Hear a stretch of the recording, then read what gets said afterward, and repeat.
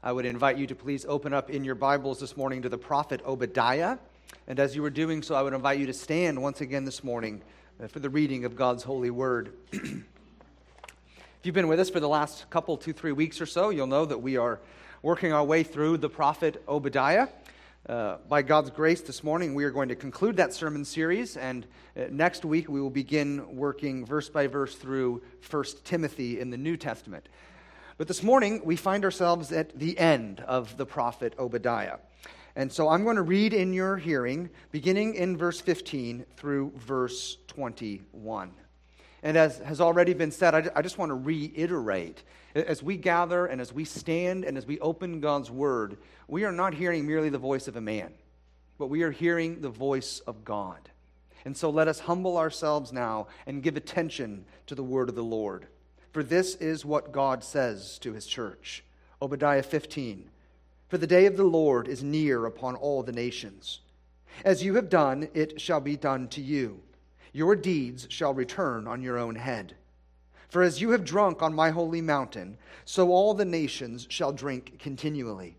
They shall drink and swallow, and shall be as though they had never been. But in Mount Zion there shall be those who escape, and it shall be holy. And the house of Jacob shall possess their own possessions. The house of Jacob shall be a fire, and the house of Joseph a flame, and the house of Esau stubble. They shall burn them and consume them, and there shall be no survivor for the house of Esau, for the Lord has spoken. Those of the Negeb shall possess Mount Esau, and those of the Shephelah shall possess the land of the Philistines. They shall possess the land of Ephraim and the land of Samaria, and Benjamin shall possess Gilead. The exiles of this host of the people of Israel shall possess the land of the Canaanites as far as Zarephath, and the exiles of Jerusalem who are in Sepharad, and shall possess the cities of the Negeb. Saviors shall go up to Mount Zion to rule Mount Esau, and the kingdom shall be the Lord's. And thus ends this reading of God's holy, inspired, and inerrant word. You may be seated. There seems to be something of a hopelessness that affects many today. Something like a thick fog has descended upon the hearts and minds of not just a few. Roughly 100 years ago or so, this was expressed by the English playwright Noel Coward this way. In this strange illusion, chaos and confusion, people seem to lose their way. What is there to strive for, love, or keep alive for? Say, hey, hey, call it a day. More recently, Breaking Benjamin, a contemporary rock group, they sang, Silent I go under, I am not afraid. I can see the daylight shine and slowly drift away. Safe to say it's over, sink into the grave. There is nothing left inside, but I am wide awake. I can hear the devil call my name. Now, church, there are many who suffer from this sort of affliction. They live their lives, but all the while they are hopeless. And what we have to understand is that when people become hopeless, they die, even though they are alive. We should note, though, that this attitude of hopelessness is not new. No doubt, while things like social media and the 24-hour news cycle have sort of exacerbated it, this has been there all along. Ever since the fall of humanity into sin, people have been hopeless. And to be candid, we should say that apart from the grace of God revealed in Jesus Christ, life is hopeless. And this hopeless attitude, it would have been quite familiar to those of Obadiah's day. You will remember, if you've been with us for the last couple of weeks, Jerusalem has been laid waste. The people of God, they have been uprooted from the promised land. They've been deported. And the very temple of God, this sort of visible and physical dwelling place of God Almighty on earth, it has even been demolished. It's as if God has cast off his people. Beloved, it's as if God himself has been defeated. But it is into that hopeless void that the triune God speaks. And God's word, it comes to us this morning just as it did to those of Obadiah's day. God's word comes to us as a word of deliverance and a word of destruction. It is a word of deliverance for the people of God, and it is a word of destruction for God's enemies. In other words, there really is hope. Now, to understand this, we have to briefly acquaint ourselves with a phrase. And the phrase is found there at the beginning of verse 15. It's the phrase, the day of the Lord. Now, if you are a student of Scripture, which I trust that you are, then such a phrase will not be too unfamiliar to you. It is found throughout the prophets, most notably in Joel and Amos. But it's something, it's a theme as well that the apostles of the New Testament pick up on too. To which you respond, okay, fair enough, but what is it? What does it mean? What is the day of the Lord? Well, in short, it's the day when God himself will intervene in human history, and he will do so to punish rebels for their sin, and at the same time, it's a day in which he will rescue those who are his. That's sort of the Old Testament idea of the day of the Lord. With the full blossom of the New Testament, we see that really the day of the Lord is the day in which Christ will return to consummate his kingdom. He's going to resurrect the dead, and he is going to consign the wicked to hell, and he is going to escort the righteous to a new heaven and a new earth. In other words, the day of the Lord is both a bad day and a good day. It really just depends on where you are at with Christ. You might consider the flood of Genesis 6, which acts as something of a microcosm when it comes to the day of the Lord.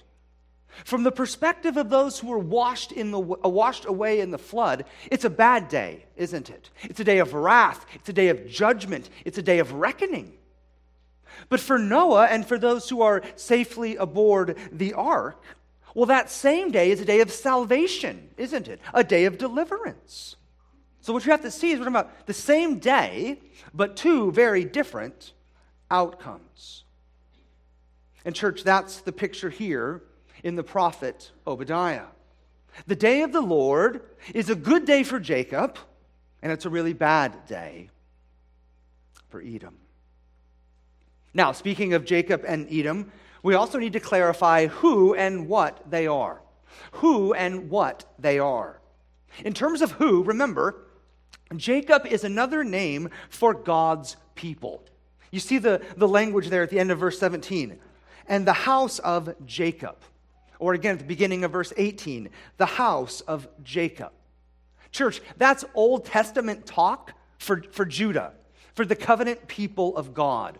So we're talking about God's special people. Well, then you have Esau. And his name comes up twice in verse 18, once in verse 19, and then once more in verse 21. And you will remember that Esau was Jacob's twin brother. And the Edomites come from him. Now that's who they are in their historical sense. But there is more to the story. There's also what they represent.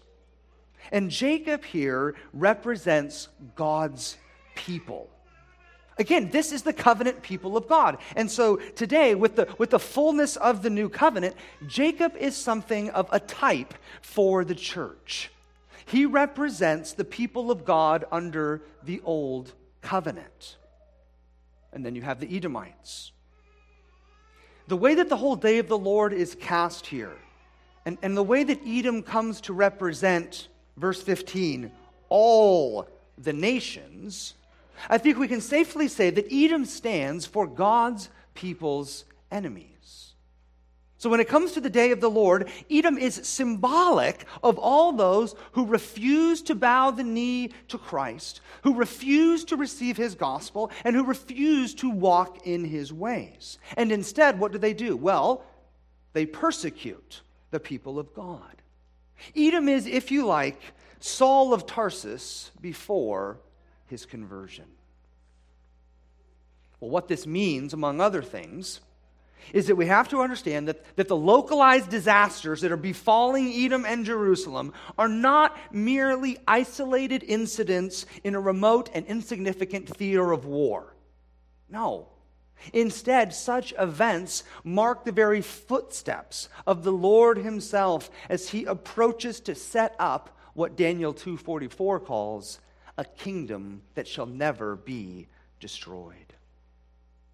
Or if I can say it a little bit differently and perhaps more simply, the historical defeat of Edom in the past is something of a preview of the judgment Christ will unleash upon all unbelieving nations in the future. Now, with that in mind, let's see what God's prophet would tell us about this day of the Lord, specifically viewing it from Edom's perspective. What makes this a day of destruction? Let me give you 4 words to describe it. First, we are told it is near. That's what verse 15 tells us, right? For the day of the Lord is near. It's not far off, the prophet says. The prophet says it's near. And don't miss the massive encouragement that this would be to Obadiah's original congregation. The prophet is telling them the day of God's reckoning is coming. Yes, you are suffering. Yes, things look bad right now. Yes, Edom is on top. Yes, you are being persecuted. But God will vindicate you. And that day is near. Church, do we not hear those same words ringing in our ears? Do we not hear Scripture calling to the church? Be watchful. Be alert. Stand firm. Yes, it's true the church suffers at the hands of unbelieving nations, but Christ promises us that the day is coming when he will return and he will right all these wrongs. Now, in light of this idea of the nearness of the day of the Lord, 2 comments are in order. For starters, this day was near with respect to Edom, wasn't it? And I know, we all know this because I've asked you before, have you ever met an Edomite? And the answer is no, of course not. And that's because God, as foretold by his prophet Obadiah here, he has wiped them off the face of the earth. But at the same time, and here's the second comment that must be made, it's rather obvious that the day of the Lord hasn't happened yet in the sense of Christ returning, right? Edom has been destroyed, but I really hope that this right now isn't the new heaven and the new earth. This is a pretty big letdown. So how do we handle this? How is it near in Obadiah's day and still not fulfilled in ours? Because thousands and thousands of years have passed. So what gives? Well, I'm actually going to let that hang there for a quick moment. And I'm going to let it hang there because it relates to our second word. It's the word all. To see it, follow along again in verse 15. Because we read, for the day of the Lord is near upon all the nations. So if you ask, well, who's in view here? And you could say, well, Edom is, right? And that's true. But not just Edom. This is a judgment that will, according to the prophet, include all nations. And we should be quick to note, America is not exempt. So to return to that cliffhanger about how this day is near, how does all of this work? Well, it goes by a few different names. Some refer to this phenomenon as what's called prophetic foreshortening. You have to have letters after your name to say that kind of stuff. Others, perhaps more helpfully, call it telescoping. And so here's the big idea behind this. In the prophets, you often have future events, and they're all sort of lumped together. And it leads you to believe, at least initially, that all of this stuff is going to be fulfilled and kind of come to fruition at the exact same time. But further revelation makes clear that these events that might have initially appeared to occur all at once, well, sometimes they're actually separated in time. Let me give you something of an example that maybe some of you parents and some of you young people can relate to that I think will help make sense of all of this. Think, for example, of the teenager who longs to acquire a driver's license and with it a sense of freedom. So he asks dad and mom, when can I get my driver's license? And dad and mom respond, well, you can get your driver's license when you turn 16 years old. And so, as that day quickly approaches, the young man grows with excitement until finally the day of his birthday arrived, and he turns 16. So he runs upstairs to his parents. He knocks on their door in the morning, and he says, "Time for my license." To which his parents say, "Yeah, hold on. Have you logged all your driving hours? Have you passed your written exam? Have you passed your drive test? Do you have all of the insurance figured out on this thing yet?" But for this young man, it's 6 a.m., and it's his birthday, and he's ready to cruise. Here's the point. There are several events that are all compressed together with that one idea: you can drive when you turn 16. But in reality, it does not mean that at 12:01 a.m. on the morning of his birthday, that dad and mom are going to unilaterally just throw him the keys, right? I think that's sort of what's going on here. The prophet is speaking about the day of the Lord, a day of destruction for all of God's enemies. Again, verse 15 says, all the nations. But Edom's specific destruction, it occurred before that great and terrible last day. Which means, please hear this, the wrath of God poured out upon Edom in time and space and history. It is something of a preview. It is something of a trailer for Judgment Day coming at the end of the age.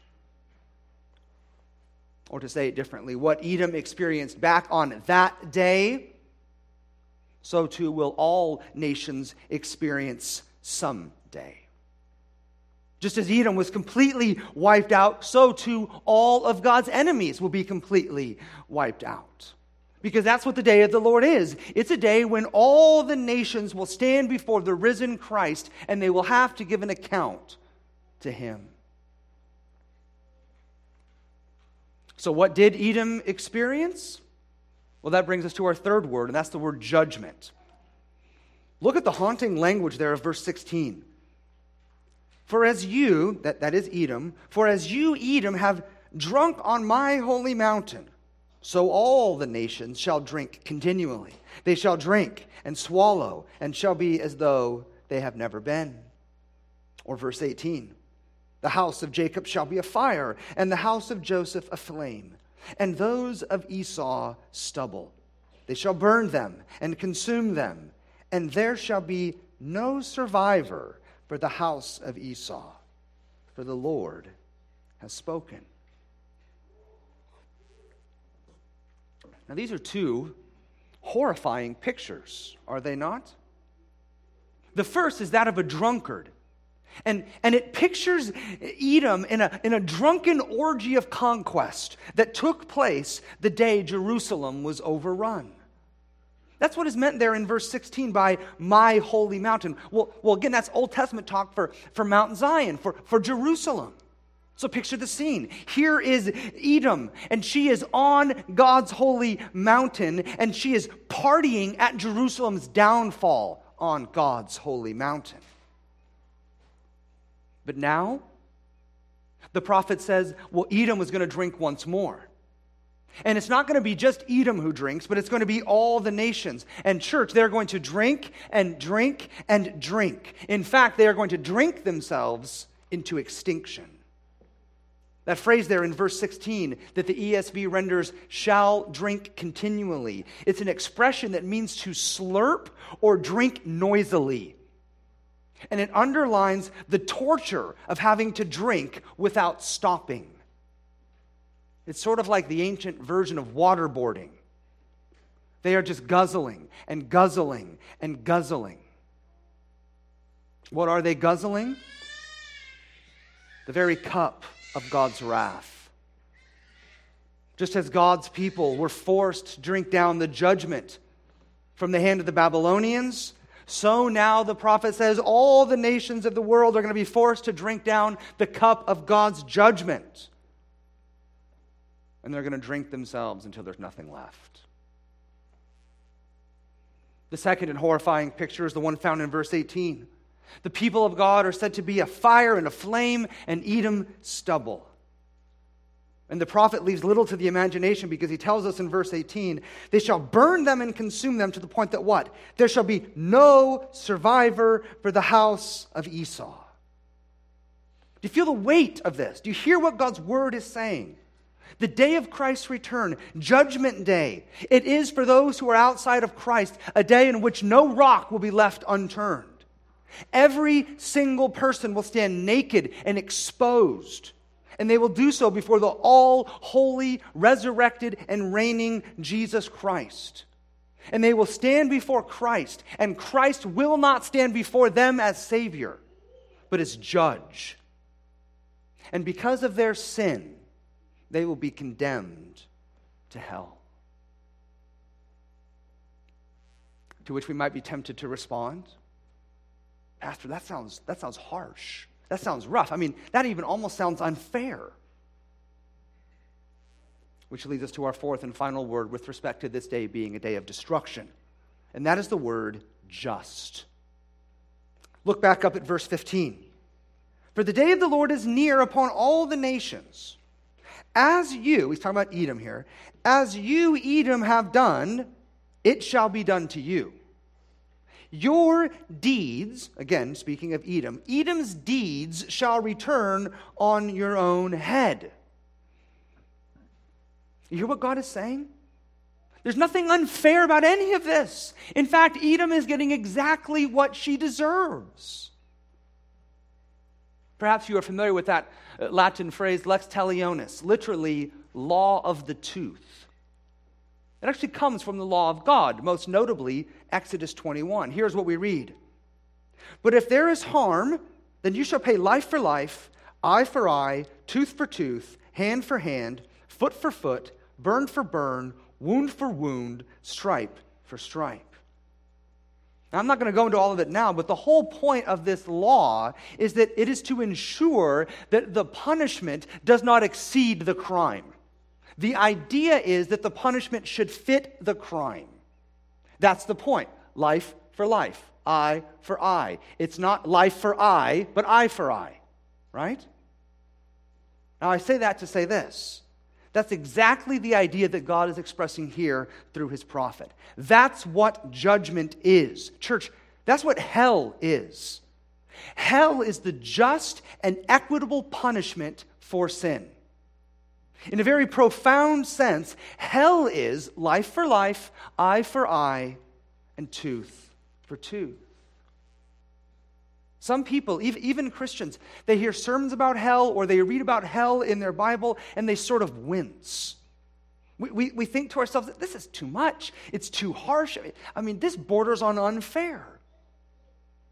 And if I can just be completely candid with you, that attitude is not just plain wrong, it is actually sinful. And it is sinful on our part because we think we know better than God.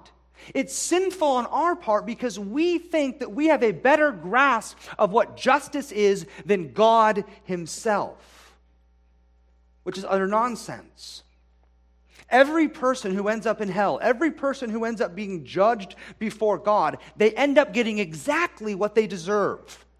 You have to understand, no one is shortchanged, nor does anyone receive too much punishment. No, hell is exactly what we deserve. Hell is exactly what we have earned. Hell is the payday for punching the clock of sin. And that payday, it is absolutely just.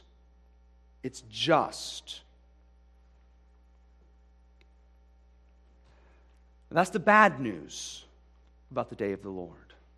But remember, this one day is not just a day of destruction, but also of deliverance. For God's enemies, it's destruction. But for God's people, this is good news. So, Christian, let me give you now 4 words This time, 4 words that describe the return of Christ for his church. For starters, rescue. It's rescue. And to see where I'm getting at, put your eyes on verse 17. Because in verse 17 we read, "But in Mount Zion there shall be those who escape." Now catch this. God's people, despite the evil intentions of Edom, God's people, we are told, they will survive. They will escape. And all of this, of course, is in contrast with the enemies of God in verse 16, who will be as though they had never been. Remember, Edom will be burned and consumed, so that verse 18, there will be no survivor for the house of Esau. But God is saying that is not the case with God's people. That's not the case with Jacob. That's not the case with the church. We will endure. So take heart this morning, dear Christian. The day of the Lord is not for you a day of menace, but a day of mercy. As terrifying as some of this stuff can be, for the Christian, the day of the Lord is a day of vindication. It's a day of triumph. It's a day of rescue. You need to know this. You need to get this settled in your minds right now. Christ shed his blood to rescue you. Christ shed his blood to redeem you. And on that day, when you see him, all your suffering, all your anxiety, all your sin, all your paltry faithfulness, right? Your divided heart and your incomplete obedience, it will all give way to and pale in comparison with the glory of your Savior's face. And when you see the face of your Savior, you will not be met with a frown, but with a smile. Think back to the people of God as they marched out of Egypt after that 10th plague. While God's enemies hung their head low, the people of God had their heads held high. Lift up your head, Christian. For on his cross, it's true, Christ has rescued you. And when he returns on the last day, he will rescue you. So rejoice, Christian, for this is a day of good news. Let me share with you a second word. It's the word renewal. Renewal. Once again, contrasting Edom and God's people. Verse 17 tells us, but, notice the conjunction, but in Mount Zion there shall be those who escape, and it shall be holy. Well, what shall be holy? What is the it there in verse 17 that shall be holy? And the answer is Mount Zion. That is to say, the temple of God and all that it stood for. Remember, under the old covenant, the temple of God is where God made his unique covenantal presence known to his people. So picture the scene. This is the very place where such desecration has occurred. The epicenter of Jerusalem's fall and Edom's triumph, right? In Obadiah's day, it's nothing but ash, a bitter reminder of former glory. What's the promise? Well, the promise is there's coming a day when it shall be holy again. Like former times, it will be set apart by God and set apart for God. It will be purified and cleansed and renewed. Dear Christian, this too is ultimately fulfilled in Christ and in his church, isn't it? We're not a people who look forward to some physical temple in Jerusalem. No. Our hope is in Christ, he who is the temple for God's people. Through Christ's sacrifice and the Spirit's grace, we really do meet with the Father. We worship God through Christ. We receive grace in Christ.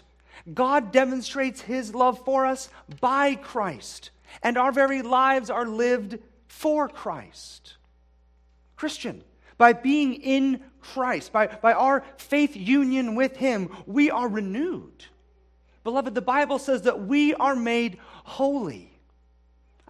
I don't always feel holy. I don't know about you. But God's word is bigger than my feelings.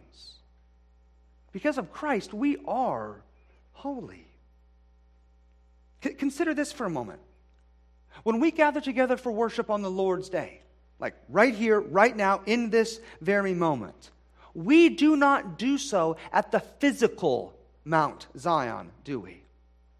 But, as the author of the letter to the Hebrews tells us, but you, speaking of the church, you have come to Mount Zion and to the city of the living God, the heavenly Jerusalem, and to an innumerable angels in festal gathering, and to the assembly of the firstborn who are enrolled in heaven, and to God, the judge of all, and to the spirits of the righteous made perfect, and to Jesus, the mediator of a new covenant, and to the sprinkled blood that speaks a better word than the blood of Abel. So here we are, Christian. We are gathered in the heavenly Jerusalem. We are brought up by the Spirit of God into the presence of God through the work of Jesus Christ. And we are surrounded by angels. And there is a blood in this holy temple that speaks a better word than Abel's blood. Why? Because Abel's blood cries out from the ground for judgment. But the blood of Christ shed for us sings of grace. And it sings of grace because judgment has already been meted out on Christ for us. That's why we can be ushered into God's presence. That's why we are made holy. That's why the day of Christ is a day of renewal for us. Why? Because all our sin has been taken away. Let me put before you now a third word. It's the word restoration. Keep tracking with me in verse 17. But in Mount Zion there shall be those who escape, and it shall be holy. And the house of Jacob, we are told, shall possess their own possessions. That is to say, they will again reside in the promised land. God says here that He is going to restore the blessings of the covenant to them. This is also what's meant by all of those really hard words to pronounce down in verse 19 and 20. What is being described there is really the restoration and the expansion of God's people. I hate to keep going back to this, but we need to keep our context in mind. Remember, Obadiah is prophesying following the destruction of Jerusalem and pretty much the obliteration and deportation of God's people. Their land, it has been taken over. It's been forfeited by the conquest of Babylon and by the piling on of Edom. And so what do God's people hear? What's the promise to them? Well, they will once again reclaim their land. As unbelievable as that might have sounded to Obadiah's congregation, God here is promising restoration. More than that, though, their land, their possessions, it will not only be restored, but again, it will increase and expand. That's what's meant there in verse 19 with the mention of Mount Esau. Still in verse 19, the land of the Philistines, the land of Ephraim, and the land of Samaria, as well as the people of Benjamin possessing Gilead. The prophet is saying that God's people will possess not just their own land, but that they're also going to possess the land of their enemies. Here's the deal. This whole thing is set up like a compass. If you put Jerusalem at the center, well, Mount Esau lies to the south. And the land of the Philistines is to the west, and Ephraim and Samaria are to the north. And as you probably will have guessed it, Gilead is to the east. Technically, it's kind of northeast, but you get the idea. And the point is that God's people are going to be restored to their land, and they will push out from there and expand their territory and come to possess the land of their enemies. But again, the caterpillar of the old covenant becomes a butterfly in the new covenant.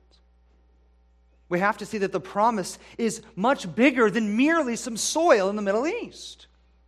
Again, as the author of the Hebrews teaches us, the patriarchs acknowledged that they were strangers and exiles on earth.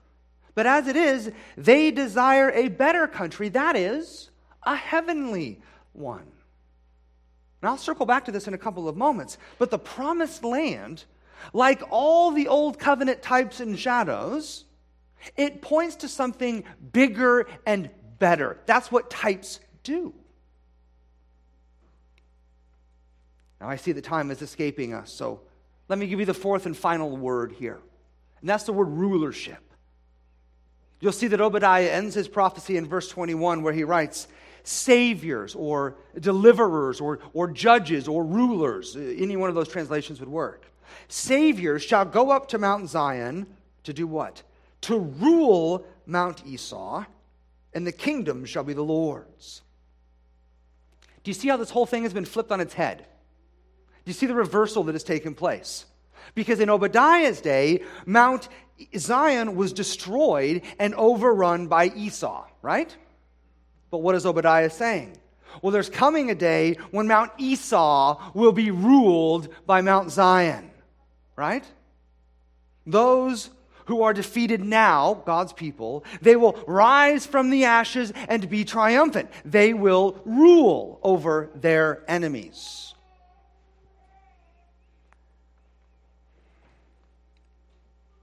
And the question for us is, what are we supposed to do with all of this? We see these four words of deliverance, right? Rescue and renewal and restoration and rulership. But the question for us as Christians living some thousands and thousands of years removed, where do we go from here? Where's all of this leading? Well, some have suggested to see the fullness of Obadiah's words, we need only look back to the days of Ezra and Nehemiah, the time when the exiles returned from captivity into the promised land. And while I will grant that there is a kernel of truth in that idea, it seems to me that the promises of God here and throughout the Old Testament, they're too big to be sort of squeezed into that small of a container. Still others, they will point us to the earthly ministry of Christ and the kingdom that he established, the kingdom of God. And I do think that such a proposal is closer to the truth, but in my mind it still seems to fall short. The kingdom of God, the kingdom of Christ's first coming, it was something of an acorn.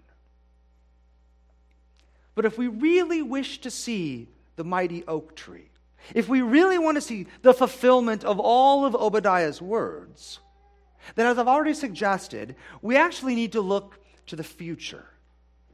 We need to look to the future, to Christ's second coming, the consummation of the kingdom.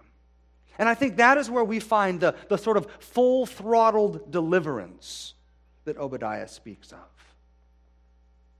I say that because on that day, the day when Christ returns, the people of God will know their ultimate rescue, won't we? We'll know our rescue from God's enemies, and not just physical enemies, but spiritual ones too. Remember what Paul tells us in Ephesians 6. We do not wrestle against flesh and blood, but against rulers, against the authorities, against the cosmic powers over this present darkness, against the spiritual forces of evil in the heavenly places. But on the day of Christ's return, we have to see that war will forever end. We will be rescued. It's on that same day when the church militant will become the church triumphant, and we will experience gospel renewal. Think about this. Think about this truth. In resurrection glory, we will be completely freed, not just from the penalty of sin, and not even just the power of sin, but we will be completely freed from even the presence of sin. We can't even imagine that. On that day, when the new Jerusalem comes down out of heaven to us, and we behold the glory of God and the light of the Lamb, we will know and we will experience and we will taste holiness and glory in a way that we cannot even begin to imagine, even our most sanctified state here and now. On that same day, we will also receive our inheritance, Our restoration will be realized. But remember, church, our inheritance will not be some tiny piece of real estate in the Middle East. No, the promised land was a type under the old covenant. What the church is to inherit is the whole earth, we are told. A resurrected and renewed and restored world. That is our inheritance. One where sin is banished, death has died, and all of God's enemies have forever been put under the feet of Christ. That is what we look forward to. It's heaven on earth. And as you can imagine, when that day comes, there will be but one king, one Savior, one ruler. And his rule, unlike now, will be uncontested. Every citizen will joyfully bow the knee before King Jesus. As the book of Revelation tells us, and I think no doubt alluding to the very last phrase there of Obadiah's prophecy, Revelation 11:15, the kingdom of the world has become the kingdom of our Lord and of his Christ, and they shall reign forever and ever. Here's the deal, church. Many are, in fact, hopeless. And let's be honest and say that that is true not just of those out there, but even of many in the church. God's people, we too can find ourselves hopeless. But this morning, we are invited to lift our heads. We are invited to lift our heads and look to the future, to look to the day when all the promises of God and his gospel and his grace will be fully and finally fulfilled on that wonderful day of Christ's return.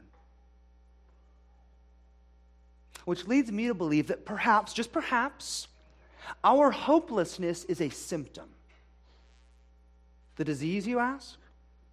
Could it be amnesia? Could it be that the reason that so many Christians are hopeless is because we forget about the new heaven and the new earth? We get so wrapped up in and so wrapped up with all that this world offers that we have amnesia. We forget all that the Father has promised us, all that the Lord Jesus has bought for us, and all that the Holy Spirit keeps for us. I invite you to listen just very briefly to how J.I. Packer diagnoses all of this. He says, we have recast Christianity into a mold that stresses happiness above holiness, blessings here above blessings hereafter, health and wealth as God's best gifts, and death, especially early death, not as thankworthy deliverance from the miseries of a sinful world, but as the supreme disaster. This compels Packer to ask, is our Christianity out of shape? I would say, is it wonky? His answer? Yes, it is. And then Packer concludes, and the basic reason is that we have lost the New Testament's two-world perspective that views the next life as more important than this one and understands life here as essentially preparation and training for the life hereafter. So here's my exhortation to you this morning, Christian. Look to Christ. Look to Christ. Fix your eyes on him, and at the same time, fix your eyes on that day. And I think that if we fix our eyes on Christ and we fix our eyes on that day, I think that you and I, we will find medicine for our soul. We will find a remedy for our hopelessness. Let's pray together. Father, it's one thing to know what we are supposed to do. It's one thing to say, do this, do that.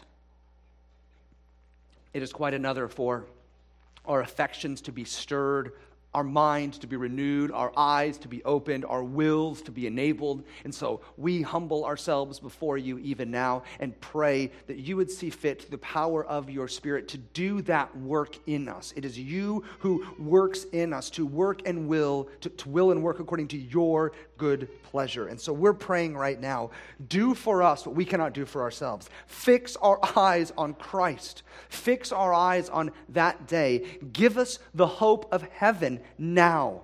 And may that hope for heaven fuel us here in this present to be the men and women that you have called us to be.